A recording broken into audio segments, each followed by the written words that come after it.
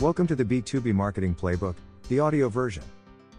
In this podcast, you'll learn whether a B2B podcast is right for you, how to market your B2B podcast, and how to find great guests.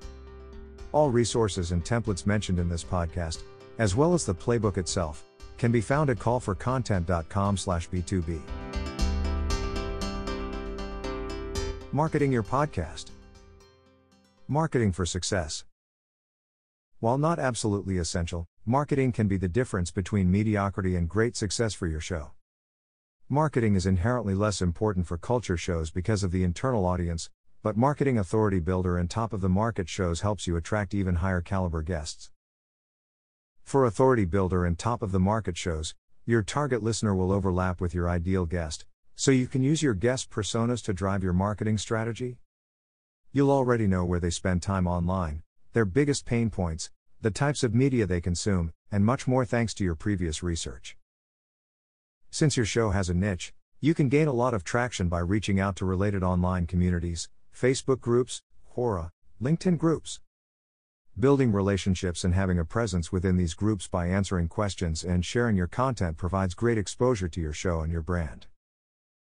Culture shows have a built-in audience since they're often focused internally, so marketing should be pretty straightforward. Depending on the size of your organization and what existing internal communication strategies are in place, you could share it in the newsletter, post on group chats, share in your project management tool, and more. You don't necessarily need to market a podcast to really get results from it. If you are mostly doing the show to meet, interview, and build relationships with people, then focus on that. Just send out an email newsletter about your show and have it on iTunes. But if you are looking to build an audience online, then you need to put time and energy into marketing. Regardless of your marketing efforts, or lack thereof, we recommend choosing a regular rhythm and sticking to it, the same as you want to be doing for releasing podcasts. Marketing can be the difference between mediocrity and great success.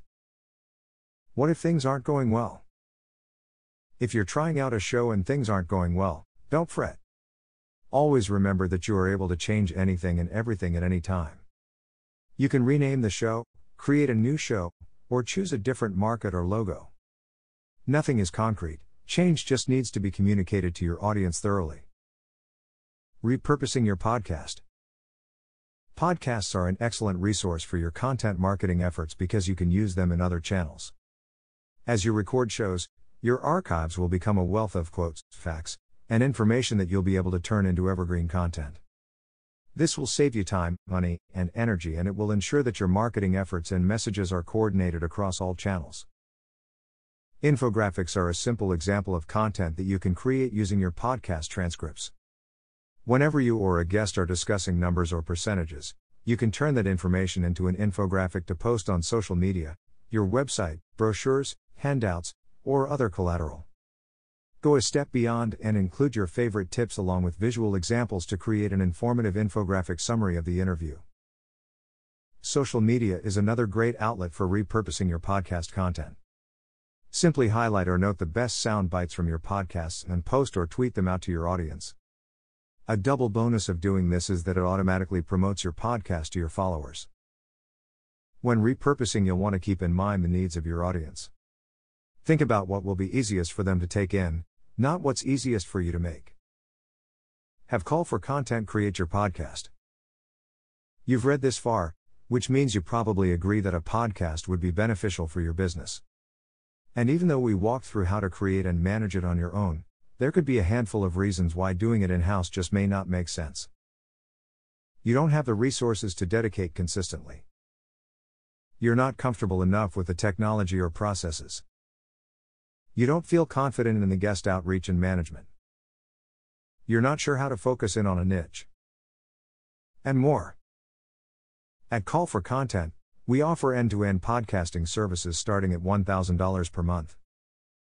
If you're interested in starting a B2B podcast and want to partner along the way, contact us via the chat in the lower right. Thanks for tuning in to the B2B Marketing Podcast. Check out all the resources and the full playbook at callforcontent.com/B2B.